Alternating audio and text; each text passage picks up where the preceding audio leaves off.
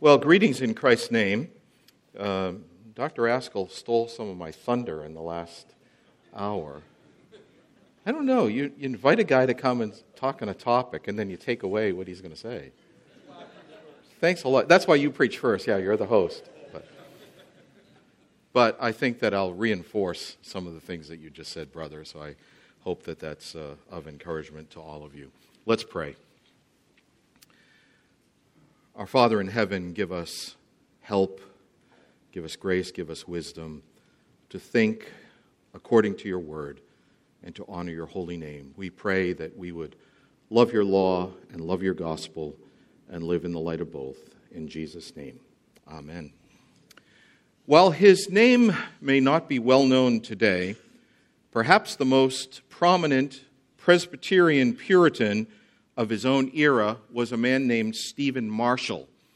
We're talking about the 1640s in London. When I teach my course on Puritanism, I say he was to London in the 1640s what R.C. Sproul was to us. Very popular preacher, well-regarded, people stopped to listen to him. In 1644, he published, this is one of those Puritan-type titles, so let me take a breath before I read it to you. He published a sermon of the baptizing of infants, preached in the Abbey Church at Westminster at the morning lecture appointed by the Honourable House of Commons. This was a part of his task as a member of the Assembly of Divines meeting at Westminster. And the sermon is an intriguing diatribe full of misinformation and innuendo aimed at casting as much mud as possible against what he called the Anabaptists of England. In opening up the dangers of their opinions, Marshall says this, I quote, "First, I see that all who reject the baptizing of infants do and must, upon the same ground, reject the religious observation of the Lord's Day or the Christian Sabbath, namely because there is not, say they, an express institution or command in the New Testament. Verily, I have hardly either known or read or heard of any who hath rejected this of infants, but with it they reject that of the Lord's Day." You see, for Marshall, there's an inevitable relationship between rejecting pedobaptism and rejecting the observance of the first day of the week. So far as he was concerned, the rejection of the one, infant baptism, required the rejection of the other. But we must ask, how did his opponents respond to the point that Stephen Marshall made? Well, there are two very important men who make direct reference to his statements. Their names are Christopher Blackwood and John Tombs. Both of them were trained at British universities, and interestingly, they refuted Marshall in exactly the same fashion. Now, let me tell you what they did. Christopher Blackwood is a well-known particular Baptist who served churches in Ireland and then in the county of Kent in the southwest of England.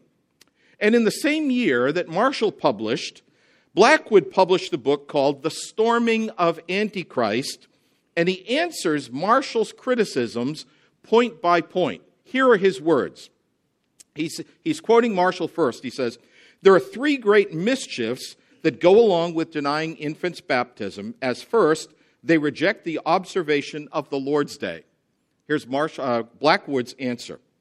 "We deny it, and the generality of those that are against infants' baptism receive it," that is, receive the obligation of keeping the first day of the week, "observe it with as due observation as those that accuse them indeed." He's saying, the people that I know, the particular Baptists, keep it in the same way that you Presbyterians do.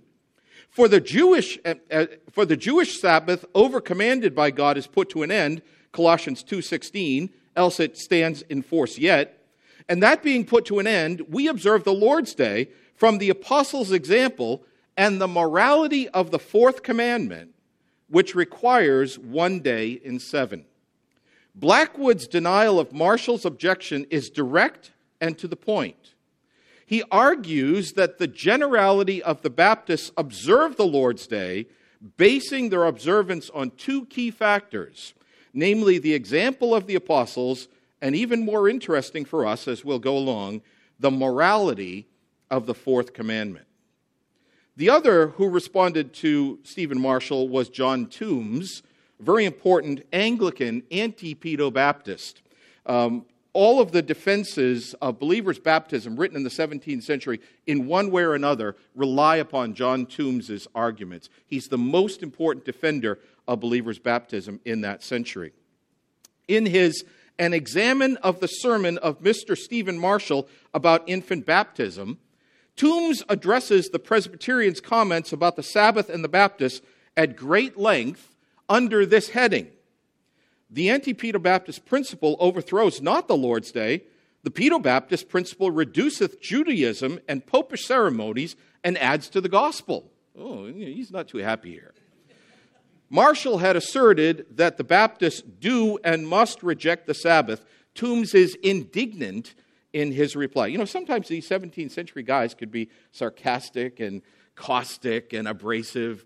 I've got a quotation from John Owen that I use when I talk about justification, where he goes after an Arminian with the most ironic, caustic, abrasive, sarcastic language. Most of it done in Latin, so it sounds elegant. To insult somebody in Latin is a nice way to do it, but it's still an insult, right? Well, anyways, what does Toombs do here? Writing to Marshall, you say, and he quotes Marshall, I see that all that reject the baptizing of infants do and must upon the same grounds reject the religious observation of the Lord's Day or the Christian Sabbath, namely because there is not, say they, an expressed institution or command in the New Testament. That's exactly what Blackwood had cited. Same words. Here's Toombs. Give me leave to take up the words of him in the poet, what a word hath gotten out of the hedge of your teeth. They do, they must. Though I doubt not of your will, yet I see you lack some skill in pleading for the Lord's Day. Imagine accusing R.C. Sproul of lacking skill in pleading for anything. That's sort of what Toombs is doing here to Marshall. You lack some skill in pleading for the Lord's Day that others have the truth in, that is neither so nor so, they neither do nor must reject upon the same ground the Lord's Day, that they do not, I can speak for one, nor must they, and to make that good, let us consider their ground as you mention it. Now, Toombs is about to talk about the Baptists and how the Baptists make a distinction between baptism and the Lord's Day. Okay, this is the essence of his argument, and this is where I'm going in this whole lecture. Back to Toombs. This then is their principle. But give me leave to tell you that you leave out two explications that are needful to be taken in. First, that when they say so, that is, that something lacks a command in the New Testament, when they say so, they mean it of positive, instituted worship consisting in outward rites such as circumcision, baptism, and the Lord's Supper are, which have nothing moral or natural in them, but are in whole and in part ceremonial. For that which is natural or moral in worship, they allow an institution or command in the Old Testament as obligatory to Christians, and such do they conceive a Sabbath to be, as being of the law of nature, that outward worship being due to God, days are due to God to that end, and therefore even in paradise, that is in Eden, appointed from the creation, and in all nations, in all ages observed, enough to prove so much to be of the law of nature, and therefore the fourth commandment justly put among the morals. It's moral law. Now circumcision hath nothing moral in it. It is merely positive, neither from the beginning, nor observed by all nations in all ages, nor in the Decalogue, and therefore a Sabbath may stand, though circumcision may fall. Now, do you see what Blackwood and Toombs both do in this case? They argue that Stephen Marshall has failed to consider a well-established hermeneutical principle, and in failing to do so, has drawn faulty conclusions. Baptism, circumcision, the Lord's Supper are not in the same category of law as the Lord's Day Sabbath. Baptism, circumcision, Lord's Supper, and others are positive laws, plus laws, added laws, which are tied to a particular historical covenant. What they're saying is, in line with a long tradition in Christian interpretation, not all laws in the Bible are created equal, and we have to be careful to make distinctions about them. The Sabbath is a moral law.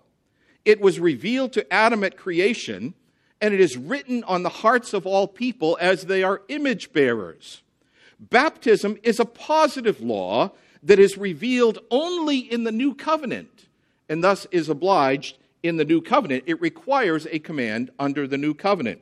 You see, they're arguing that Marshall was guilty of the fallacy of category error, of failing to make this distinction. And Blackwood and Toombs called him out on this. Sitting at my study thinking about this, I wonder how he took their critique, because he ought to have known better. This is a well-established principle. Now, this debate over infant baptism and the Sabbath is a helpful introduction to our study today, because it illustrates a very important perspective on law and gospel as it was understood in the post-Reformation era.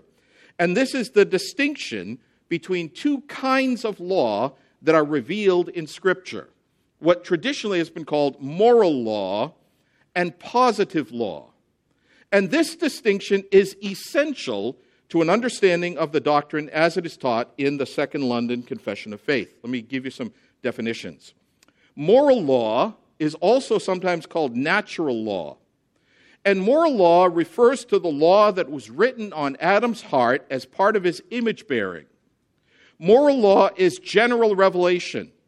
It's available to all people at all times, and ultimately it serves as the basis for their judgment before God and their condemnation as sinners.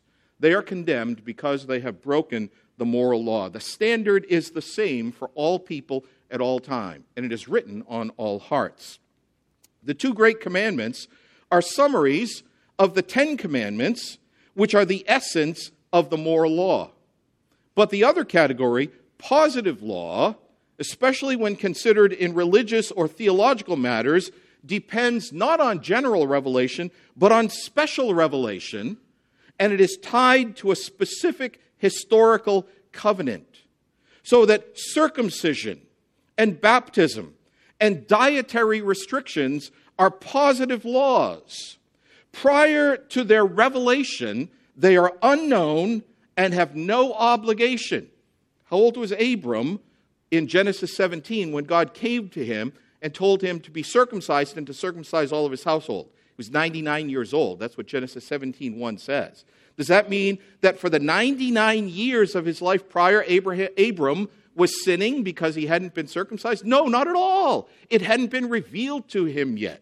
It was when it was revealed by God as a command that then Abram was obliged to obey this commandment of God. Prior to their revelation, they're unknown and have no obligation. They may be annulled or terminated by divine will when a covenant changes. That's exactly the point of Hebrews 7:12, which says, for the priesthood being changed, the Levitical priesthood is gone. Now we have Christ who serves us according to the order of Melchizedek. For the priesthood being changed, the old covenant being annulled, of necessity there is also a change of law. What is the change of law? The change of law is the positive law, the laws that are revealed under the new covenant. The obligation that we had to the old covenant laws is gone because the old covenant is gone, its priesthood is gone, but now the new covenant has come and we are obliged to certain positive laws of the new covenant. In that discussion, the positive law to which we are subject is believers' baptism, you see. It belongs to the new covenant, not the old. The Old Testament positive laws were canceled when Christ the high priest offered himself. Abram was 99 years old when he was circumcised, and he was never baptized. Neither of these factors violate positive laws, and so you may eat bacon to the glory of God. That's what it comes down to in many ways. That sounds ridiculous to say that's what it comes down to. But you can do that. Have some good pork ribs, put some sauce on them, enjoy them, and glorify God in doing so. A proper study of confessions must consider the theological soil out of which they grow. Every creed has a context. And for the Orthodox confessions, it is the entire history of the church preceding the document. A good confession uses language and theological concepts that have been carefully defined by the best theologians and adopted widely across the spectrum of Christians. The shape and color of the flowers and the nourishing benefits of the harvest all depend on their lineage. Like heirloom vegetables Orthodox creeds have been nurtured for centuries, and they yield a wholesome and healthy crop. And our Puritan confessions are just like this.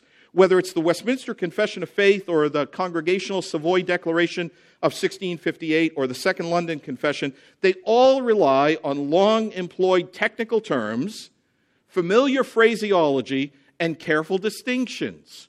They are the fruit of more than 1,300 years of creedal theology.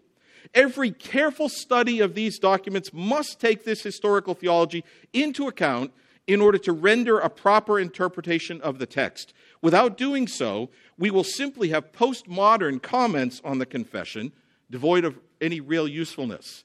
Oh, what does it mean to me? No, it doesn't matter what it means to you. What matters is, what did they intend and how does it fit into the flow of Christian theology? You see, if we're to study law and gospel in the Second London Confession, we must understand some precise terminology and observe certain careful distinctions. These documents, Westminster, Savoy, Second London, reflect the consensus of the post-Reformation churches, and they use language that would have been immediately familiar and recognized by all. They wrote this so that people would understand it. It was especially important for the Congregationalists and the Baptists to do this, for by 1658 and 1677, they were battling both a growing antinomianism on the left-wing fringe of English descent, as well as a serious deviation from the doctrine of justification, spearheaded by no one less than the mainstream Richard Baxter. Careful definition for law and gospel was essential to the proclamation of the good news about Christ and for the spiritual health of the people in their churches. Now, before we turn to the confession, I want to turn to the scriptures and show you how a distinction is made. But I want to do something special, okay, before you open up your Bibles. Remember last night when Pastor Johnson told us the illustration about the grass and how nice the grass looked and how pleasant it was? And you don't even think about walking on it until there's a sign that says, "Don't walk on the grass." Okay. Don't take out your ESV Bibles. Okay? The ESV is a fine translation. I like the ESV. I've used the ESV. I've preached from the ESV. But in the text that I want to look at, the ESV obscures what Paul says. I kind of would illustrate it like this. In February, I had cataract surgery. My right eye was really bad. My left eye was getting bad. And it was like looking at the world through a dirty window, a window that hadn't been cleaned for a long time. What I saw was true, but I couldn't see the details because my vision was obscured. Well, I think the ESV translation of 1 Corinthians 7:19 does that. It's true. It's right, but it obscures some of the details in the background. So if you have a New King James Version or an authorized version, I didn't look it up in the NASB. I don't know how it translates it. Or if you just want to listen to the way that I'm working through this, do that. But please don't look at your ESV right now. It'll only be confusing. All right.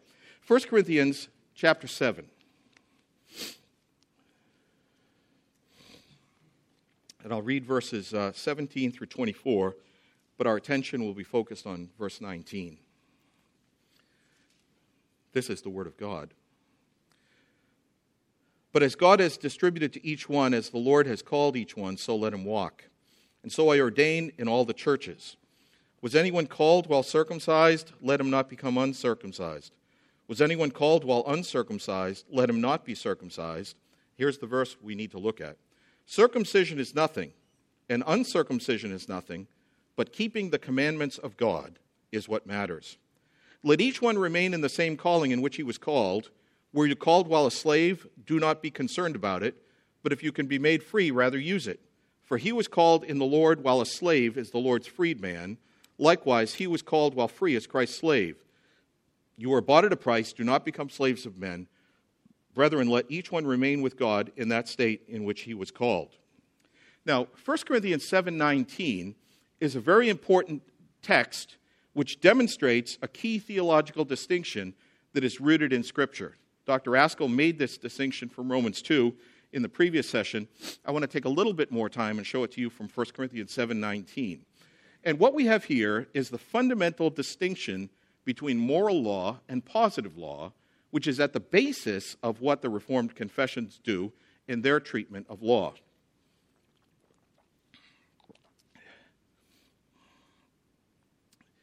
it helps us to understand that we cannot and we must not treat all forms of law as if they are the same. Now, here's the text. Let me give you, the NKJV translation is good if you have something like that. If you don't, listen to the way that I would translate it.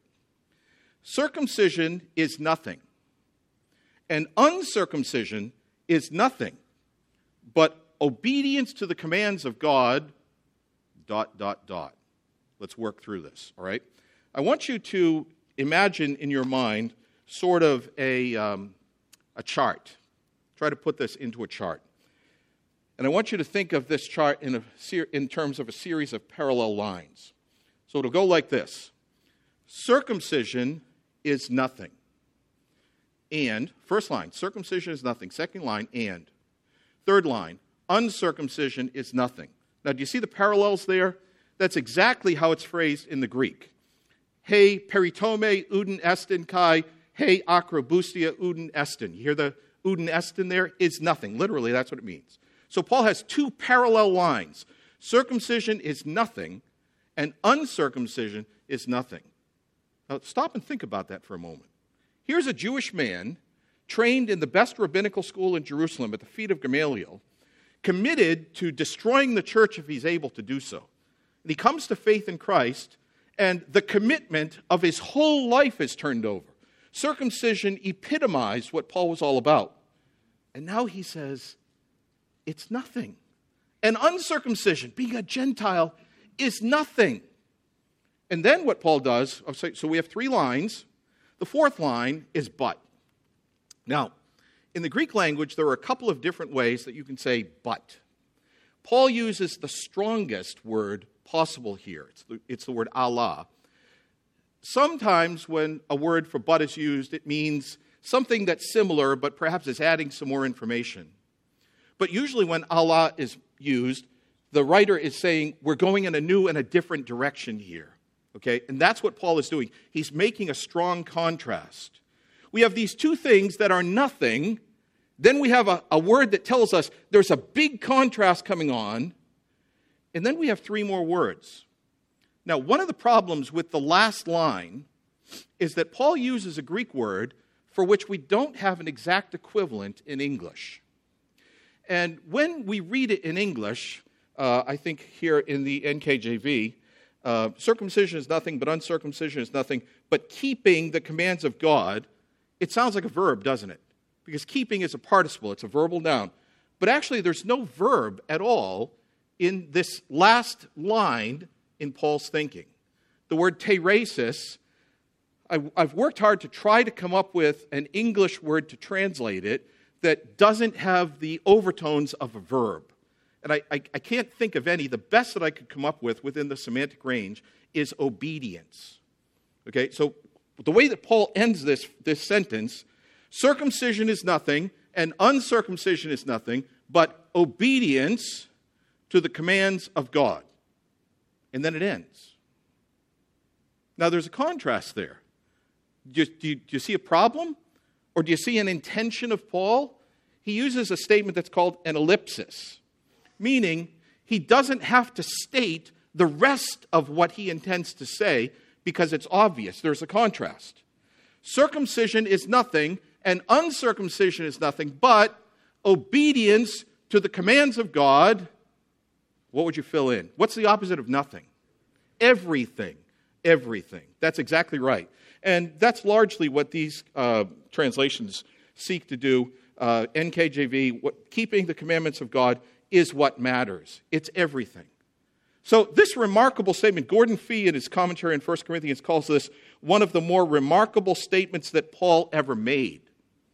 Here in this context, he's describing to us a contrast between commands that were given in the Old Testament. What happened to a Jewish family if the father refused to circumcise his sons? They were cut off from the nation. They couldn't be part of the religious life. It was a commandment that was necessary to be obeyed. And yet Paul says, it's nothing. But there are still entolon theou, commandments of God that are to be kept. Now, it's really interesting to work on the word entolon, commandments. Fee says this, Paul tends to use this word ordinarily to refer to the individual commandments. For example, in Romans 7, 8 through 13, where the individual commandment is distinguished from the whole law, and in Romans 13, 9. And of course, the commandments, if we look at Romans 7 and Romans 13, we find the 10th commandment, you shall not covet. And then in Romans 13, we find them in this order, 7, 6, 8, 9, 10. When Paul speaks, when he uses the same word to speak about the commandments of God. You see, Paul is saying that there is a distinction to be understood between what theologians have called positive laws, that is, laws that are added, they're plus laws, they depend upon special revelation, and the commandments of God, which are the moral law and are written upon the heart. Whether you're circumcised or you're uncircumcised under the new covenant makes no difference. It's not about ethnicity. It's not about your commitment to the Mosaic covenant. It's not about that at all. What matters, though, is that you keep the commandments of God, that you love God and you love your neighbor as yourself. This is a very clear contrast between this point. And so here you see we have another example to follow up with what our brother said earlier. We have another example in Scripture of a distinction that is made between law and law. Pardon me. We have law that is permanent. We have law that's in general revelation. We have law that's binding. We have law that is a transcript of the righteousness of God. We have law that is the means of condemnation for all who don't have faith in Christ. And on the other hand, we have law that refers to a specific historical covenant, whether it's Old Covenant, circumcision, dietary laws, civil laws, judicial laws. All of those are positive laws for Israel in the land, but they're gone. And now we have positive laws, and the best example of those positive laws are baptism and the Lord's Supper. So you understand this distinction. I hope you see it here in 1 Corinthians 7:19, because it's a very important distinction that we need to make. Now, having said that, let's turn to the Confession of Faith and think through some of its chapters, because this distinction is at the root of what it teaches us about law and ultimately about gospel as well. Now, there's a lot in the confession about law. If you do a simple search, you'll find more than 50 times that the word law in one of its forms appears in the Confession of Faith. We simply can't take the time to look at every reference. So what I want to do is just do a quick survey over some of the places where it appears. And I want to start in chapter 4 of creation. Law has to do with this world. What do we read in chapter 4? Well, we read this. In the beginning, it pleased God the Father, Son, and Holy Spirit, for the manifestation of the glory of his eternal power, wisdom, and goodness, to create or make the world and all things therein, whether visible or invisible, in the space of 6 days, in all very good. A general statement about God as the creator and his action in creating. One of the ways that you need to approach the Confession of Faith is almost always, in the 32 chapters, the first paragraph of the chapter gives you the basic doctrine, and the following paragraphs open up different aspects of it. So we have the basic doctrine here in paragraph 1, that God is the creator, and he made all things by his power, and it was all very good. But then we have some specifics that are given to us. Paragraph 2. After God made all other creatures, he created man, male and female, with reasonable and immortal souls, rendering them fit unto that life to God for which they were created, being made after the image of God, in knowledge, righteousness, and true holiness, having the law of God written in their hearts and power to fulfill it, and yet under a possibility of transgressing, being left to the liberty of their own will, which was subject to change. Now, if we were having a quiz, I would ask you, what kind of law is this describing right here? And your answer would be moral law. Okay, that's very clearly what is being taught us here. We have to be careful not to make the word concept fallacy. And that is, if a term isn't present, the idea isn't present. Well, moral law is not stated here. We don't find that term. But the concept is clearly taught in paragraph 2 of chapter 4. So God makes Adam and Eve, and he writes upon their hearts the moral law of God, the law of God, so that the image of God, the righteousness, knowledge, and true holiness is defined in terms of what God did in making them into his image, writing their law on their hearts, and granting to them the power to fulfill it. Imagine how wonderful that must be to be able to live your life according to the law of God. That's what could happen with Adam and Eve. Paragraph 3. Besides the law written in their heart, okay, right away, that phrase tells us something. There's a plus, there's an added, there's a positive here. Besides the law written in their hearts, the law that was written on their hearts, they knew, they understood, they were able to keep it. Besides the law that was written in their hearts, they received a command not to eat of the tree of the knowledge of good and evil, which whilst they kept, they were happy in their communion with God and had dominion over the creatures.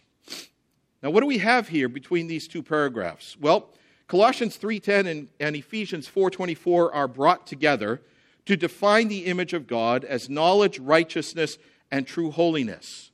This is a definition of the moral law. Nehemiah Cox, one of our fathers from the 17th century, put it like this: God made Adam a reasonable creature and endued him with original righteousness, which is a perfection necessary to enable him to answer the end of his creation. Eminently in this respect, he is to be created in the image of God and to be made upright, Ecclesiastes 7:29. This uprightness or rectitude of nature consisted in the perfect harmony of his soul with that law of God which he was made under and subjected to. That's a good statement, and that's exactly right. Adam was made with the law of God written on his heart so that he could love the Lord his God with all his heart, soul, strength, and mind. Cox goes on, he says, this was an eternal law and an invariable rule of righteousness by which those things that are agreeable to the holiness and rectitude of the divine nature were required, and whatever is contrary to it was prohibited. This law was only internal and subjective to Adam, being communicated to him with his reasonable nature and written in his heart, so that he needed no external revelation to perfect his knowledge of it. Remember I said moral law is general revelation. It's available to all because it's written on the hearts of all. Back to Cox. And therefore in the history of his creation there is no other account given of it but what is comprised in this, and which is twice repeated, that he was made in the image of God. The apostle teaches us this consists in righteousness and true holiness, Ephesians 4:24. The sum of this law was afterward given in 10 words on Mount Sinai, and yet more briefly by Christ, who reduced it to 2 great commands respecting our duty both to God and our neighbor. And this is a rule and law of righteousness, and this is, as a law of rule and righteousness, is in its own nature immutable and invariable, as is the nature and will of God himself, whose holiness is stamped on it and represented in it. You see, when Adam and Eve were created, they were not moral neuters waiting for programming.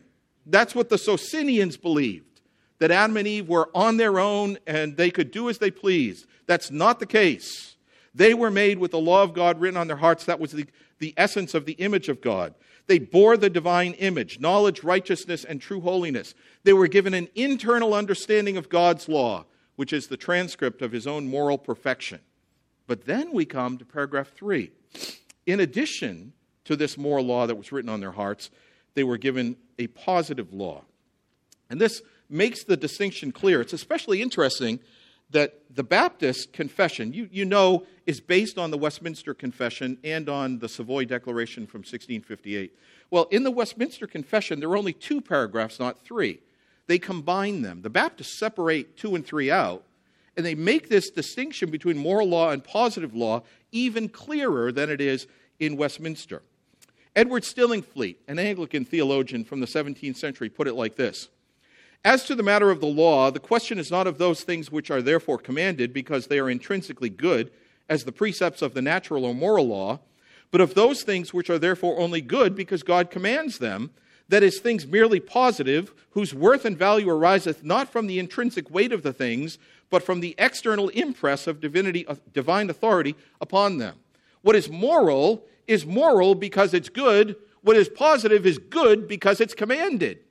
Edward Hutchinson, one of the Baptists from 1675, put it this way, virtually what I just said: for as one well observes, moral laws are good and therefore commanded, but positive worship is commanded and therefore good. That's a great way to put it. Moral laws are good because they're a transcript of God's righteousness, therefore they are commanded. But positive worship is commanded, therefore it is good. It's good for us to practice believers' baptism, you see, because God has commanded it to us. But it was okay for Isaiah and David and Sarah and all the rest of the Old Testament saints to be unbaptized because it wasn't a commandment for them. So in paragraph 3, God gives to Adam an external commandment, something that is beside that which was written on the heart. And it consists in a direct command not to eat of one specific tree. That's all. Don't do this one thing. It's as if God is saying to Adam, Adam, do you love me? Show me your love for me by obeying me in this one thing. You may eat of all of the rest of the trees in the garden, but this one tree I keep to myself. If God had not revealed this to Adam and Eve, they would have been free to eat of the tree of the knowledge of good and evil, you see. It was only because God gave that restriction to them that it was a sin for them to do so. And time permitting, as we'll see, this is an important part of the formulation of the doctrine of Christian liberty, because Christian liberty in many ways addresses positive laws and how positive laws function in the lives of believers. I hope that we'll have the time to be able to get there. Well, let's move on very quickly to chapter 6 of the fall of man and of the punishment of sin and of the punishment thereof. Because in this chapter, we see this distinction again. Let me read it for you. Although God created man upright and perfect and gave him a righteous law, which had been unto life had he kept it, and threatened death upon the breach thereof, yet he did not long abide in this honor, Satan, using the subtlety of the serpent to seduce Eve, then by seducing Adam, who without any compulsion did willfully transgress the law of their creation and the command given unto them, in eating the forbidden fruit, which God was pleased according to his wise and holy counsel to permit, having purpose to order it to his own glory. You know that twice in this paragraph, we have the distinction between moral law and positive law. Look at it more closely. Moral law, although God created man upright and perfect. Now, if we're reading the confession consecutively, we're thinking about what we've already learned in chapter 4, and we're bringing what we learned in chapter 4 with us when we come to this statement. It's not written in isolation, but it's written in context, and it's written in the flow of theological thought. So it's a summary. When God created man upright and perfect, it's a summary of what we just saw in chapter 4 of creation, in paragraph 2 of chapter 4. You see that? It's one of the reasons why when I teach my symbolics course, I tell my students, don't approach the confession as if it's 32 discrete units that can be pulled out and read by themselves. The way that I put it is you have to read it sideways. You have to recognize that there is a sideways theology. What comes at the beginning is expanded later on, and what comes later on is an expansion of what comes at the beginning. And you have to read it back and forth in these ways. And so here in chapter 6, we have a summary of what we've already been taught in chapter 4, paragraph 2. God created man upright and perfect, that's the moral law, and gave him a righteous law, that's paragraph 3 of chapter 4, which had been unto life, had he kept it. So we have moral and we have positive right here at the beginning.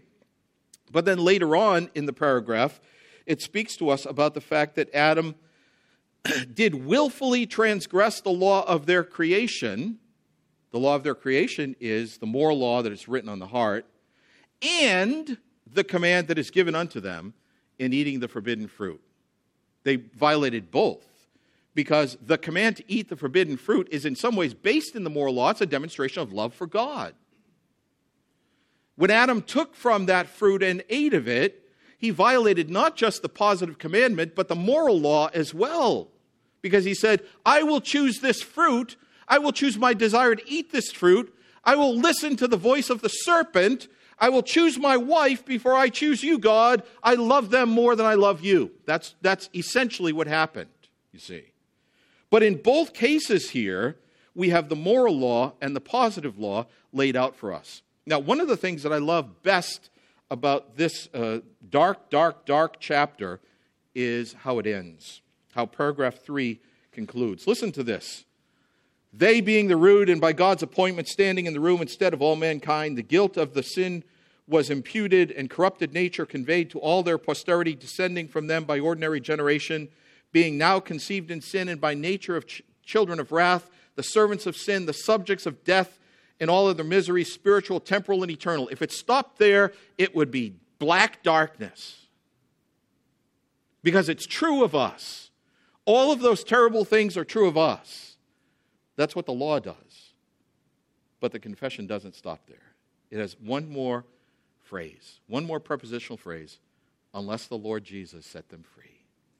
Glory be to God for the gospel that saves us from sin and death and miseries, spiritual and temporal. The gospel alone does that. We have to move on. My time is running away.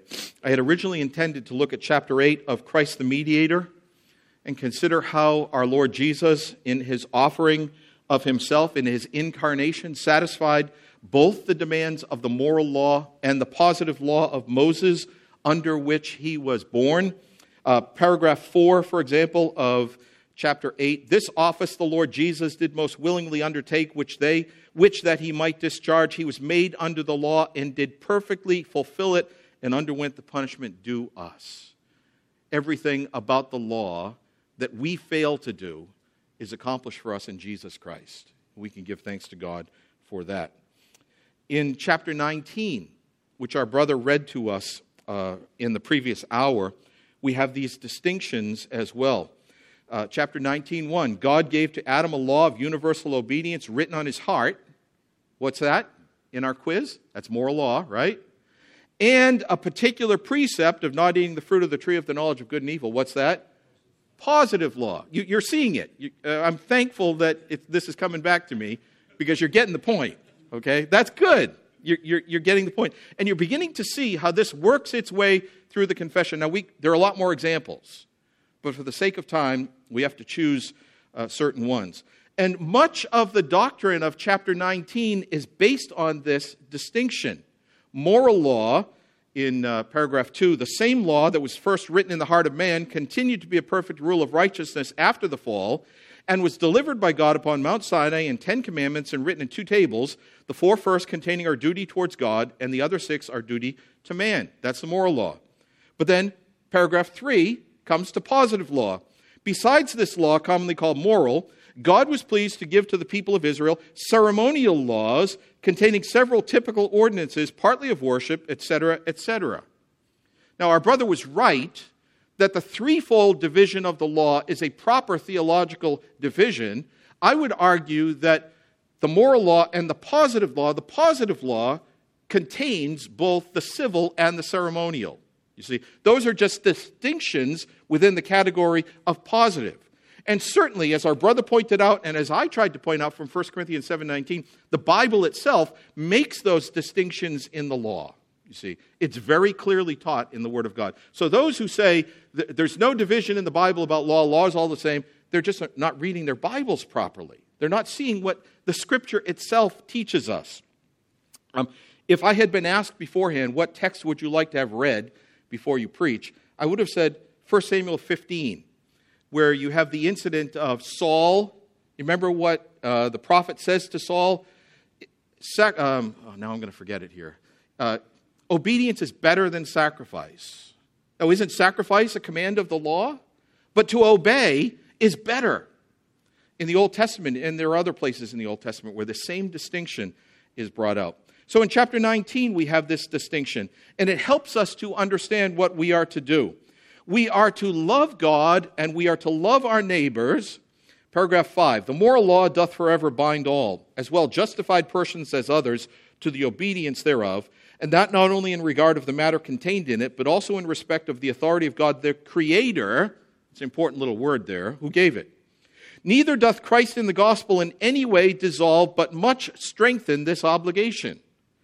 Through Christ, we still must love God and love our neighbor as ourselves. We must keep the moral law, but we don't have to keep every positive law, because the positive laws of the old covenant are gone from us. We have no obligation to them any longer. We could continue reading chapter 19, but I want to get to chapter 21.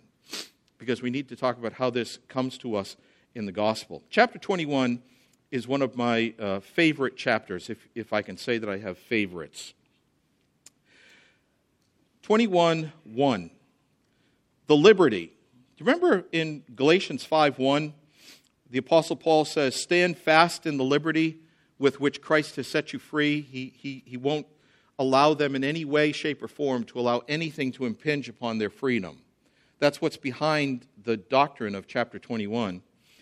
The liberty which Christ hath purchased for believers under the gospel consists in their freedom from the guilt of sin, the condemning wrath of God, the rigor and curse of the law, and in their being delivered from this present evil world, bondage to Satan, dominion of sin, from the evil of afflictions, the fear and sting of death, the victory of the grave, and everlasting damnation, as also in their free access to God and their yielding obedience unto him, not out of a slavish fear, but childlike love and willing mind. All which were common also to believers under the law, that is, under the Mosaic covenant, for the substance of them.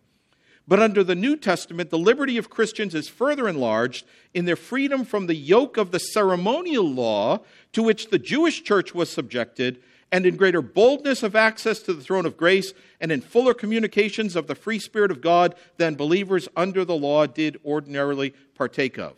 And then we come to paragraph 2. Now, I was teaching on the confession once in Asia.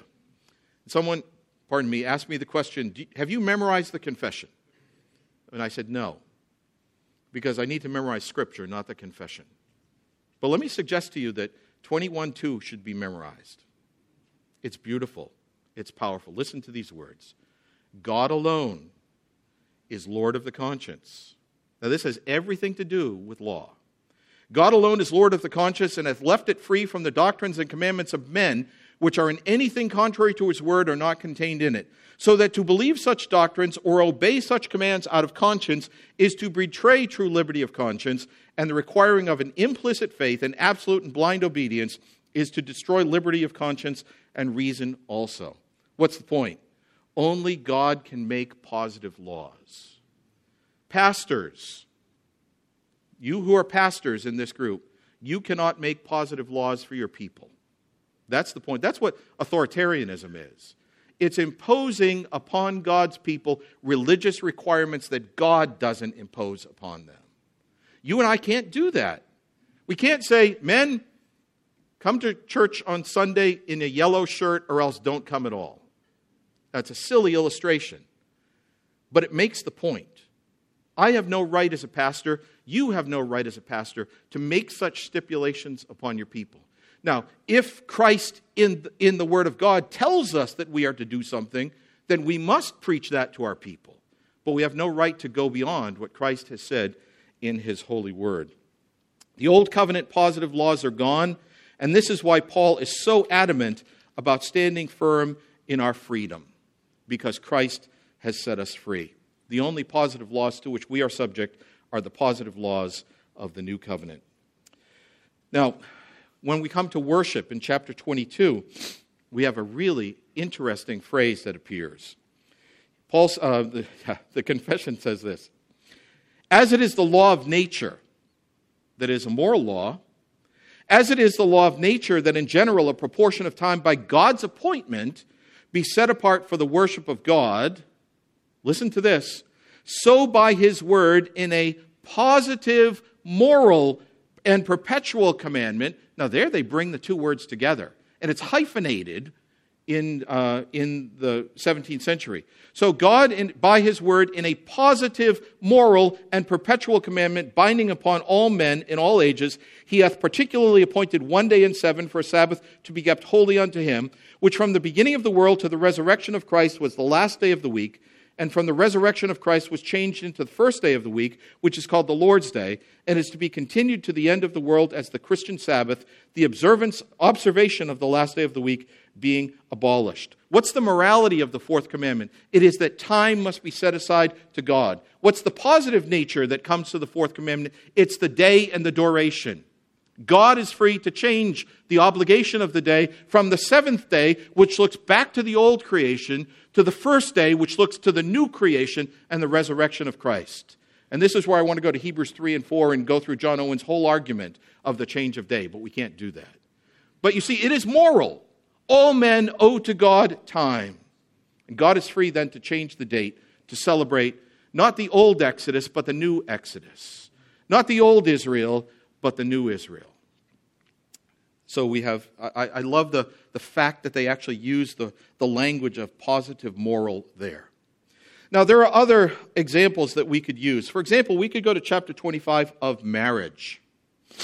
And we could say that our doctrine of marriage is rooted in moral or natural law.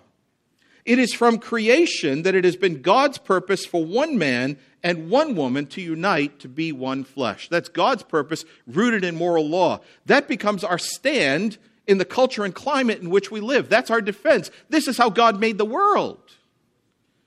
But we don't have time to look at that. I'll let you go and think through chapter 25. You see, it's very clear that our confessing fathers maintained this distinction between moral and positive, and we must apply it too. It helpfully reflects both the abiding moral righteousness of God and the changes that come as a result of differing historical covenants. Chapter 13 of Sanctification reminds us, the saints grow in grace, perfecting holiness in the fear of God, pressing after in heavenly life in evangelical obedience to all the commands which Christ as head and king in his word hath prescribed to them. As we love the Lord, we seek to follow his word in all that it teaches. Now, before we conclude, I was told that I could exceed my time limit by a minute or two. Before we conclude, so I'm keeping the law here. Positive law. Thank you. Yes, that's right. Very good. That encourages me. Yes, thank you. All right, I can sit down now. Before we conclude, there's one more aspect of law and gospel that I want to mention. Listen to these wonderful words. Chapter 11 of justification. Those whom God effectually calleth, he also freely justifieth, not by infusing righteousness into them, but by pardoning their sins, and by accounting and accepting their persons as righteous, not for anything wrought in them or done by them, but for Christ's sake alone, not by imputing faith itself, the act of believing, or any other evangelical obedience to them as their righteousness, but by imputing Christ's active obedience unto the whole law and passive obedience in his death for their whole and sole righteousness, they receiving and resting on him and his righteousness by faith, which faith they have not of themselves, it is the gift of God. One time I was preaching in Texas, and I was a bad boy. Sometimes I like to do this. Preachers like to do this. They like to be a little bit provocative. And I stood up and I announced my text in Genesis chapter 2 and 3. I read the text and I prayed and I looked up at the people and I said, I believe in salvation by works. I was told afterwards there was a young lady who was translating me into Spanish on the fly. She was so flustered she didn't know what to do, and she didn't translate me into Spanish when I said that. But you know what? I do believe in salvation by works. Wholeheartedly. The works of Jesus Christ my Lord. He kept the law on our behalf. And he imputes to us by faith his righteousness, so that we may stand before, boldly approach the eternal throne and claim the crown of Christ as our own. Glory be to God for our justification that comes to us freely through Jesus Christ. He lived a life of obedience to the moral law. He satisfied the positive law under which he was born, and he provides everything for our forgiveness and our eternal life. Glory be to God for law and gospel. Amen. Let's pray. Oh Lord, we thank you for your word. It is wonderful. Thank you for what it reveals to us about our Savior, who has loved us with an everlasting love and given himself for us, who gladly and lovingly obeyed your law in all of its details, and who imputes his righteousness to us by faith. We receive it. We trust in him. We forsake all of our own righteousness. We have nothing by which we may claim our status. It's given to us by your grace and your mercy in Jesus Christ. And because of that, because of what you have done, Lord, help us to live according to your law and love you with all of our heart and soul and strength and mind, and love our neighbors as ourselves. We pray in Jesus' name. Amen.